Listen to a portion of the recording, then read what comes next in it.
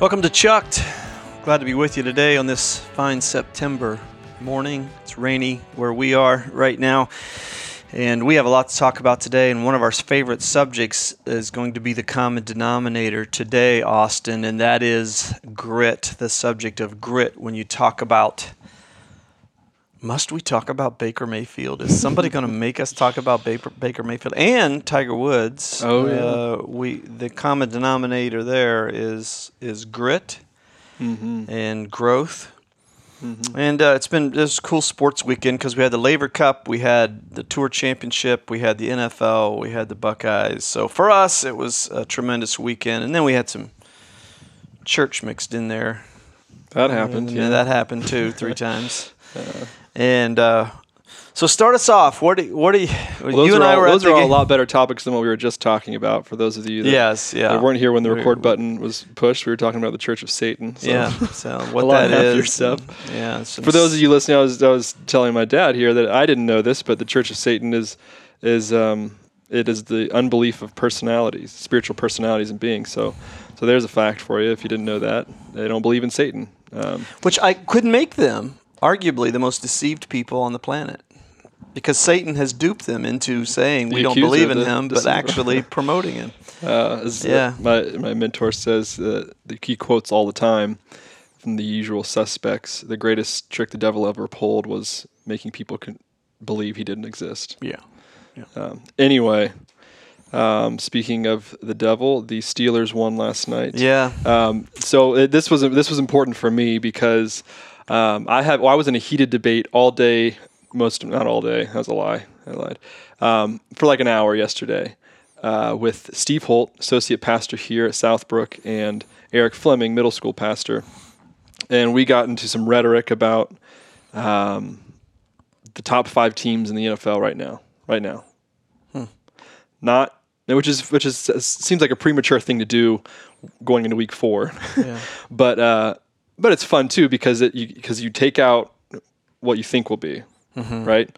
So, what we think might be the Patriots, but we're talking about right now, and the Patriots aren't looking good right now. So anyway, last night I said my hot take was that Jacksonville was the best team, despite their 9-6 loss to Tennessee. Jacksonville is the best team in Florida, and they very much disagreed. And so Tampa Bay is better than Jacksonville? They thought Tampa. So before, I have to agree with you there. Tampa Bay doesn't have Jacksonville's defense. Exactly. Before last night, they said no way, Tampa Bay. You're crazy. You're crazy. So their top 5 looked identical: Rams, Chiefs, Tampa Bay, Saints, Jacksonville. Mine was Chiefs, Rams, Saints, Jacksonville, Tampa Bay. What are your top 5 right now? I would definitely say Rams number 1, Chiefs number 2. Jacksonville would be my number 3. Ahead of New Orleans? Yes, ahead of New Orleans. Well, New Orleans, I know they won the other day, but they. How about what that looked for the Browns defense though? They put up 40-some points week 1, 40-some Sunday, and then the Browns held them to 2 touchdowns. Yeah. So that's pretty nuts. And gifted them one of them. So it was a great scheme they had. Speaking of the Browns, we were at the game Thursday, as the whole world knows now, because I found a sly way to fit it in the sermon this weekend. That was about as subtle as a sledgehammer. It was so cool because, as I said, it was a Super Bowl victory someday. Hopefully, will be more lasting in its joy, but it won't be greater. This was a short hit of that joy of. To me, it felt like an AFC championship. Like there was a celebration that we've done something we haven't done, but in a while at least. But there's still work to be done. There's still, there's still stuff coming forward. Yeah, it's pathetic. I mean, it is just so lame that we as Browns fans celebrate like that. It's stunning. Like I say, I always go back to I'm old enough to remember when the Browns were good, and really good, 60s. They were the class of the NFL, and then the Packers emerged. Actually, Lombardi, he patterned everything off of Paul Brown and the Browns. So, we experienced that night. It's not just that the Browns won; it's the way they won. This former and how we saw them too. my son Gunnar came along. It was his first Browns which was game. so rich. The three of us went. And, it was really just an ultimate night. Football is not about football. It's about family. It's about relationships, about how we share all that. It sounds like, I mean, it sounds like I'm saying that to say the spiritual thing or the prioritized thing, but it's the truth. People that say that's sappy are the same. Their substitute for that is a bar. Yeah. Yeah. So we got to experience it. I was so thankful. I'm thankful for my friend Glenn Plumby who gave us a couple tickets, and it was really rich. But the way it happened is so inspiring because you had this former walk-on at Texas Tech. Two-time walk-on. Former walk-on at Texas Tech who then didn't make it there, walked on to Oklahoma, and undersized, became the Heisman Trophy winner, number 1 pick in the draft. And he is I think the one thing is he is a consummate Cleveland quarterback in that he's 6 feet tall. He's undersized. He fits Cleveland. He's spunky. Mm-hmm. And, of course, beauty is in the eye of the beholder because last year that same spunk was called cockiness by us Ohio State fans because he planted the flag in the middle of Ohio Stadium. Mm-hmm. But now we love it. We call it moxie now. I think we all felt the same way when he was drafted. You know, I was leaning towards Josh Allen and my non-expert football expertise. I liked Josh Allen for the Browns to draft him.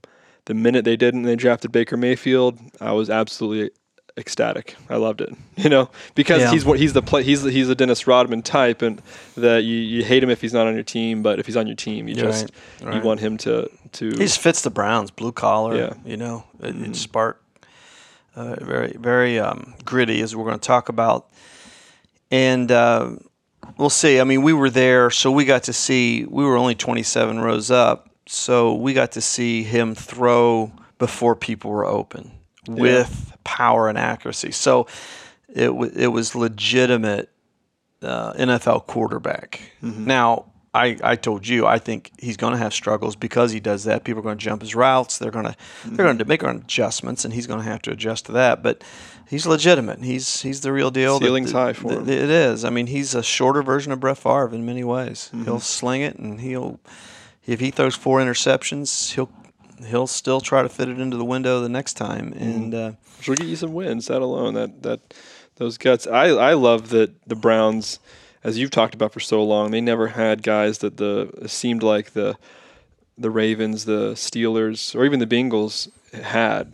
They never had the bullies and the thugs on the team. They didn't. And now with Baker and Jarvis Landry, they kind of have They do. They have the guys that are instigators and a little bit of the bullies and thugs on the team. Yeah, and that to me has always been the underestimated thing about the AFC North is the Bengals have now figured out in the last few years, and the Steelers and the Ravens is they're just nasty. Mm-hmm. Big, thick, mean guys, mm-hmm. and the Browns always looked like the junior varsity playing the varsity. Literally, physically, they weren't as mature because they're so young, but they just weren't nasty. And now you got guys like Landry. He'll get it started. Yeah.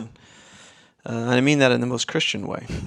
Well, the other win, and I don't know if we talked about this, but the other win to me was through the first few games we've had Denzel Ward, first round draft pick, Myles Garrett, first round number 1 last year. They were keeping us in games and almost winning us those games. So that's been big. But and Joe Schobert too. But also, I think this is the first time in my memory that the Browns went head-to-head against a team that had a guy that they could have drafted, but they didn't because they drafted another guy. The guy I would have drafted. I would have drafted Sam Darnold. Really? Yeah. See, and so this just seems like the first time I can remember where our guy that we did draft outplayed the guy we could have drafted. Yeah, it's true. And that was from so I thought in the 3 levels of a football organization. The players on the field, the coaches, and then the guys in the suits. It seemed like a win just all across the board. Like this is what being an NFL team looks like. It is when your players are doing well, your coaches are doing well, and the players are playing their heart out, and the management's screwing it up. Yeah, which is what it's been forever. John L. Smith. So that was cool. Yeah, to me. Well, in that game, Myles Garrett had a sack. He controlled the last scrimmage. Denzel Ward turned the game around. Yeah, Joe Schobert had an interception. Yeah. And then Baker came in and did what he did. Yeah, it was 1-1-1, 1-1-1. The only Browns fans. Then the other probably the big sporting event of the weekend was the remarkable win by Tiger Woods. So I was, the God bless DVR, because I was able to watch the Laver Cup in Chicago and flip through that. I didn't watch all of it, but then I was able to watch all of Tiger's march to the Tour Championship win. And I'm ambivalent about him. I've always been just so intrigued by his golf ability, but turned off by spitting on the golf course, cursing on the golf course. He just hasn't ever shown respect for the game. 2 things I do on the tennis court. Yeah, that's true. Well, you don't spit, but you do a lot of cursing. Just Nicklaus and Palmer set the standard of class in a game that is about decorum in many ways. And so, but now more than ever that his brokenness is public, I feel I want him to succeed because just the story of someone who's really broken. And then I read that book this summer you got to read it. It's an incredible biography of him, and very psychological. Like, it delves deeply into his origins, and the guy never had a chance to be a normal human being. I think it's fair to say, coming from someone who was raised in a very dysfunctional family, I know it well. I mean, just dysfunctional off the charts. His dad in particular, and then his mom. He never had a chance. Never had a chance. It's easy to judge someone like that until you realize how he was raised, and the fact that he became a serial adulterer and a sex addict it's been known. But then, of course, he had major surgeries, a spinal fusion, okay? Spinal fusion. And he has come back. A year ago, he got permission to chip and putt. Wow. I think this is top 5 greatest wins of his career. It's kind of like the equivalent of a sprinter not being able to walk. It really is. I mean, everything in the golf swing is torque. It's It's turning around the spine. It's what you do. You turn around the spine. You have your fixed spine, and everything turns around that, loads and unloads. And here he is. It just looks unbelievable. I mean, his ball flight. And now with the ball tracker that they have on the golf, which is fantastic. It's taken Golf Telecast to another level. You get to see his ball flight, and just his ability to curve the ball now is more evident than ever because of what you can see. And he won, and I thought when we talked about what we're going to talk about this week, I love to talk about the stories of grit. As a person myself, that I've always been undersized for the sports I chose. I admire Baker Mayfield greatly. As a person who feels ill-equipped for ministry and leadership in many ways because of how I was raised, I wasn't born on third base, when it comes to leadership and everything. I had to have mentors who really helped with that. But I admire someone who can, in spite of being exposed, and still be in the public eye. I admire that. So let's talk today and just remind our listeners that there is only one talent that matters. It is grit. As Angela Duckworth, if you've not read her book, Grit, she says it so well in that book. It's the only true talent, because we see people who have amazing abilities, but they're not able to burst through stopping points. That's what separates people. I quit piano lessons I wish I wouldn't have. I quit tennis lessons I wish I wouldn't have. I quit my advanced degree I wish I wouldn't have. I mean, it's just what separates people. And I know I've had many quitting points in ministry where I just thought, this isn't worth it. And today, now, 33 years into leadership, and I know I say that a lot, but because it means a lot to me. I mean, I never thought I would make it because I just didn't feel like I was equipped. It's just grit. The Holy Spirit's grit in me is what's kept me in the game. I'm thankful, because now we see so much fruit in our lives from grit. So from your standpoint, you're 28 years old. you are an old soul in many ways because you've demonstrated grit in so many ways. How do you emotionally respond to the connection of Tiger and Baker? Now, setting aside you're a Browns fan, setting aside you've always been a Tiger fan, spiritually, how do the stories hit you? Something you've heard me talk about before is in Matthew 24, spirit is willing, flesh is weak, when the disciples fall asleep, having watch over Jesus in Gethsemane.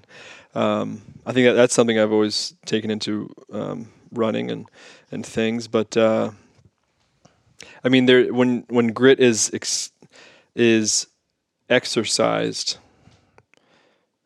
and someone endures something difficult, I think you're seeing the veil lifted from the physical into the spiritual a little bit, right? There's something they're going beyond flesh. Yeah. They're going beyond what their mind and body are both telling them what their limitations are. And which 60%, your brain tells you to quit when your body is at 60% of what it can do. Mm-hmm. That's what the ultra marathoners know. It's not your body that wants to quit; it's your brain. You have to break through the brain barriers. Oh, really. Distance runners say all the time that you're. You just got to tell yourself the well is deep, and your brain is going to make up injuries.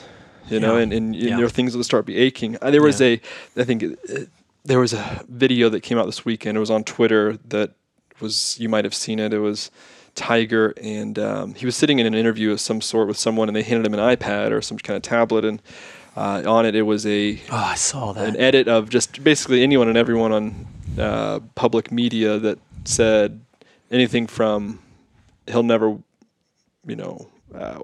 come top 10 again. He'll never make a cut again. His career's over. And just bashing him for about 2 minutes. He's just sitting there watching this on air. And he smiles afterwards. He's done. He hands the tablet back. I think that, that's, there's something really, natural and physical about that it can only be handled. It can only be endured spiritually, because his own spirit to get through that, because his mind is broken down, obviously, his body's broken down, obviously. So there's when we talk mind, body, and spirit, I mean, there's a third dimension there that to our existence that we probably don't tap into very much, us mere mortals that aren't the Tiger Woods and the Baker Mayfields, as much as we think we ought to. Because when we see those athletes that do that,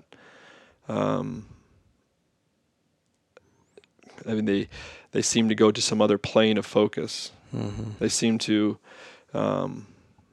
they tap into something that is beyond pain, that is beyond pressure, that is beyond distraction, and I think that's what he found out what that tasted like, because he used to be there all the time, right? I mean, if it wasn't, he didn't have the pain earlier in his career, Tiger Woods, but he certainly had the pressure and the distractions and all of that. I think that was what was cool to see, is it was like I remember what this spiritual focus is like, this other third of myself is like. It was cool. I didn't watch it live, but I was happy for him. Yeah, it was really neat. Well, I think one of the things that great achievers know, that you see, and that it's one of the reasons that athletics is so appealing to us, is it's a physical display of really what matters in life, of team and character and perseverance, grit, is the great ones all embrace the grunt.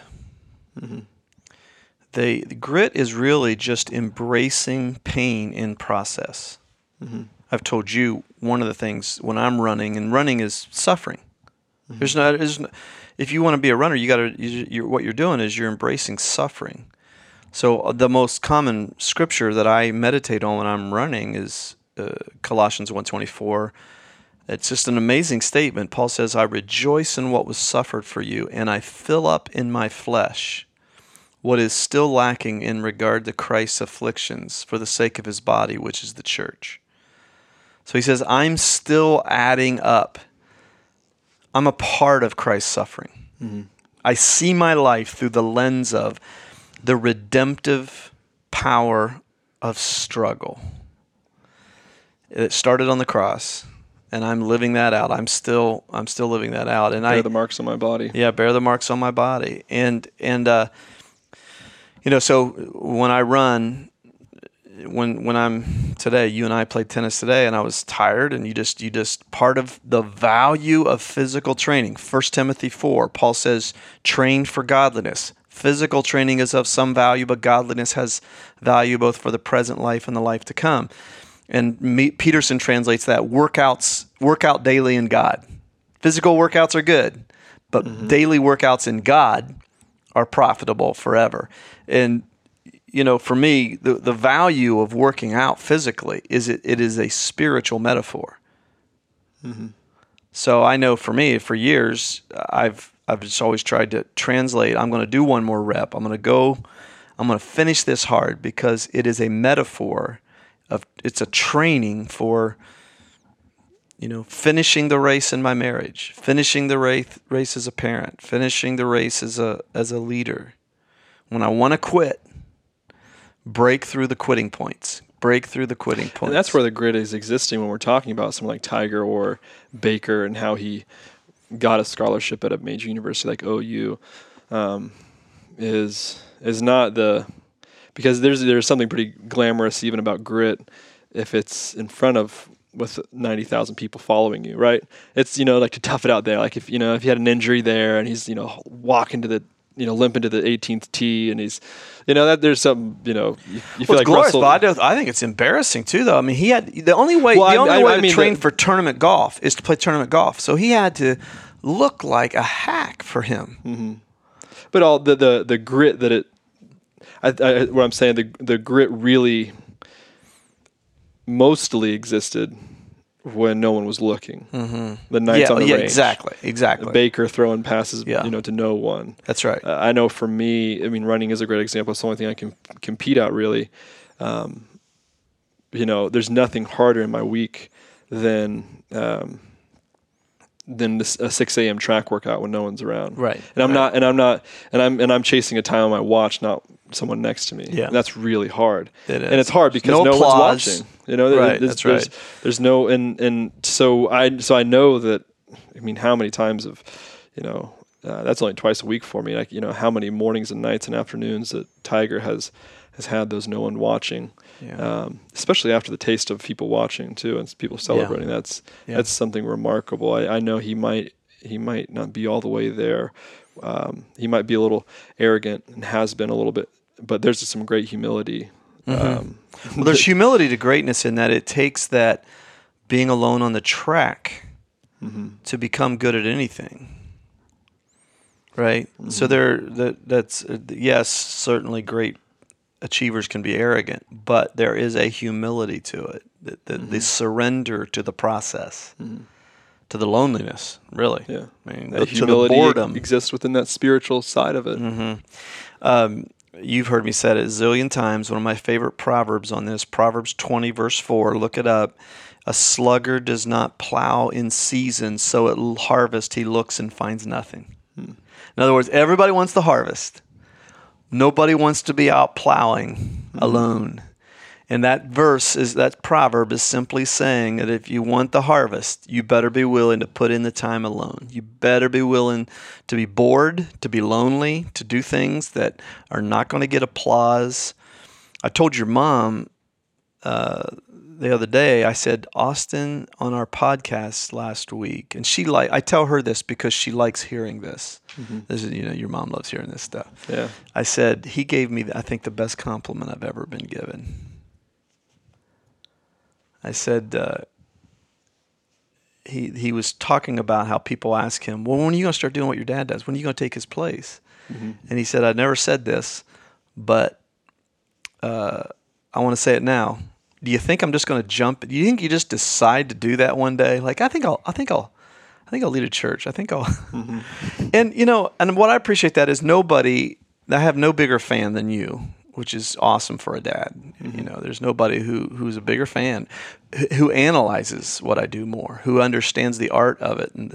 And I said, that is the highest compliment I think I have ever gotten, because it's someone who's acknowledged that for me, in my little world, it's a painful it's been a painful process. I mean, you don't just wake up one day and say, I think I'll go into church ministry, church leadership. And so I treasure that because I value grit. I value that stick-to-itiveness. I don't value flash. I value faithfulness. And even, Baker's going to struggle.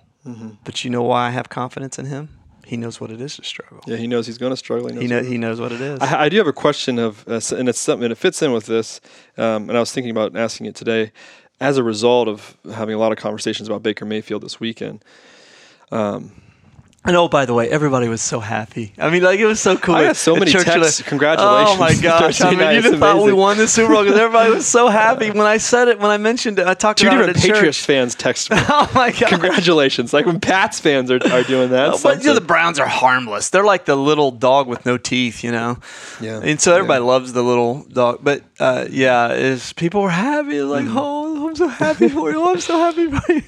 So, we're talking about grit is, and I don't know where it fits in the spectrum of. I'm sure there's a degree in which it's so that there's learned and kind of inherent behavior that we exact in our lives and our crafts, and I don't know. I think grit is something that can be learned. And there's certainly people that are just kind of born a little grittier than others, right? I think Baker's probably someone that's born a little bit. He's just a little rougher. Yeah. And we've all known kids like that growing up that were just more prone to fight than other kids. But so one thing I'm thinking about with Baker is, so he comes, we sat in traffic in downtown Cleveland for about 2 hours after the game almost, and so we're a million people will say they were there that night. Yeah. I mean, it felt like it. Yeah. Well, with the Tribe won it playing that night too. Yeah. And so we're listening to all those pressers of the players, Landry, Bitonio, just all the guys, and all of them shared the same sentiment of Baker. All of them were asked the same question as well. Were you nervous down 14-0 late in the second quarter? Rookie comes in, never taken a snap, doesn't even practice with the first team. How did it, were you nervous? And all of them just had the same language, as far as not at all, not just players speak, teammates speak, but you could tell they meant it. This is truly a peer to them. And you see it at Hard Knocks. There wasn't really the rookie hazing with Baker. There wasn't, and this is a white Heisman Trophy winning quarterback that got a lot bigger contract than a lot of these veterans, and they all love him as a peer. And so there's this obvious, and you listen to him in his press conference, and in Baker, and there's this leadership about him that older guys, the upperclassmen just love him. And so my question was, when I've sat through a lot of GLSs and listened to a lot of them in your '94 Honda Accord, and so I've just heard a lot about leadership my entire life. 93. Just potato. I've just heard leadership my whole life, and I've always thought of the GLS as the GMS, the Global Management Summit, because really there's usually just only, from what I see, there's only ever 2 or 3 people I'd follow off a cliff. Everyone else is giving you how to manage people. Because there's a difference between leading a team and being a leader, right? Logistically, taking a group of people and exacting out your objective of meeting a goal or a bottom line or whatever, and saying, no, here's my vision, and I'm going to instigate you as an apostle and move you into discomfort, into disequilibrium, and take you to a place that I know will be better for you someday, to some promised land. And I think those are. One is learned behavior and one's inherent. And I think that's, as a question I feel like I hear people asking a lot around GLS time, or just throughout the year, is it's not so simple as, I don't think I'm a leader. Or it's not so simple as, I'm just not a, people person, or I'm too busy. I think there is that to people. There's apathy there. There's a self-confidence issue, but mostly beyond just neurotic thinking, I think people do deep down know when they see a leader and when they don't, as opposed to knowing when I'm being led by someone, as in a management standpoint, and as Craig Groeschel compared to that Nordic guy. I'm not following that guy anywhere. But Craig Groeschel, I don't care. He's a great thinker, but he's a great thinker. Yeah. And I don't know. Craig Groeschel's philosophy, his theology, I don't know. But man, I'd fall that guy off a cliff. I think and so there's that quality with Baker. Like he doesn't have his Baker Mayfield 7 steps to leadership. Well, I've always he just has. There's guys who could put psychedelic hair on and get a chant started in a stadium, and people just do it. And then there are people who could try that, and nobody do that. So how much of it is the charisma? Like a Baker Mayfield just walks into a training camp, and it's just because he's in the room, guys are going to rally around him. Well, I think the one thing that people like Baker Mayfield have is a self-abandonment. People know they're willing to fail and still get up, and so they'll follow him. So there's to leaders, people who have that gift, there is a self-abandonment that I trust you because you clearly don't have it to just protect yourself. You've made it evident that you're willing to put yourself out there. Leadership, 90% of the time, leadership is putting other people in front. The 10% of the time is when leadership goes in front, is when we don't know where we're going. That's when, right? The path isn't clear. That's when you got to be in front. And people follow that person that says you're willing to be crazy, you're willing to be sacked, you're willing to take the heat for throwing interceptions, you're willing to take the heat for doing something different. People, they see that, yeah. Did you listen to his presser yesterday? Because that's coincidentally or not, that was his entire, that was kind of his pat answer to every question yesterday was, my job as a quarterback is, you would have thought he was the water boy, honestly. And that my job as a quarterback is just to make people succeed. Yeah. It's not to get, and it wasn't just like I'm not about stats. It was truly, I'm just like, I want Jarvis to be the best player he can be. Yeah. I want Rashard Higgins to be the best player he can be. That's why those guys are following him. He has a lot of those qualities, he does. And we're out of time. I could just talk about Baker Mayfield all day.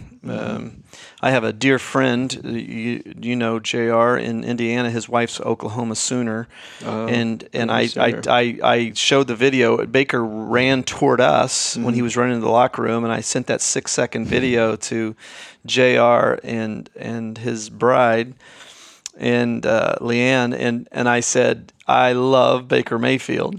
I find myself, she texts back. She goes, "I've got dibs on him." I find myself cheering for Oklahoma. That's amazing. I know. Last week, and I'm pulling for Oklahoma. And the reason is just last year she just loved it when Oklahoma won and Baker planted the flag, and I'm like, oh, we would never do something like that. Now I'm like, man, I have turned. Whatever it is that today you want to quit, it's a noble task. Read that extra page. Do that extra rep, run that extra 100 meters, crash through a quitting point today, and make that a habit, and you'll see what happens. Oz, close us out. One last fact about Tiger I meant to bring up. His last tournament win came 600 days sooner than the last Michigan win against Ohio State. Oh, ouch. There's that, too. Ouch. So you got that going for you. Thanks, which Twitter. Is nice. Thanks, Twitter. With that, Chuck says, see you next week.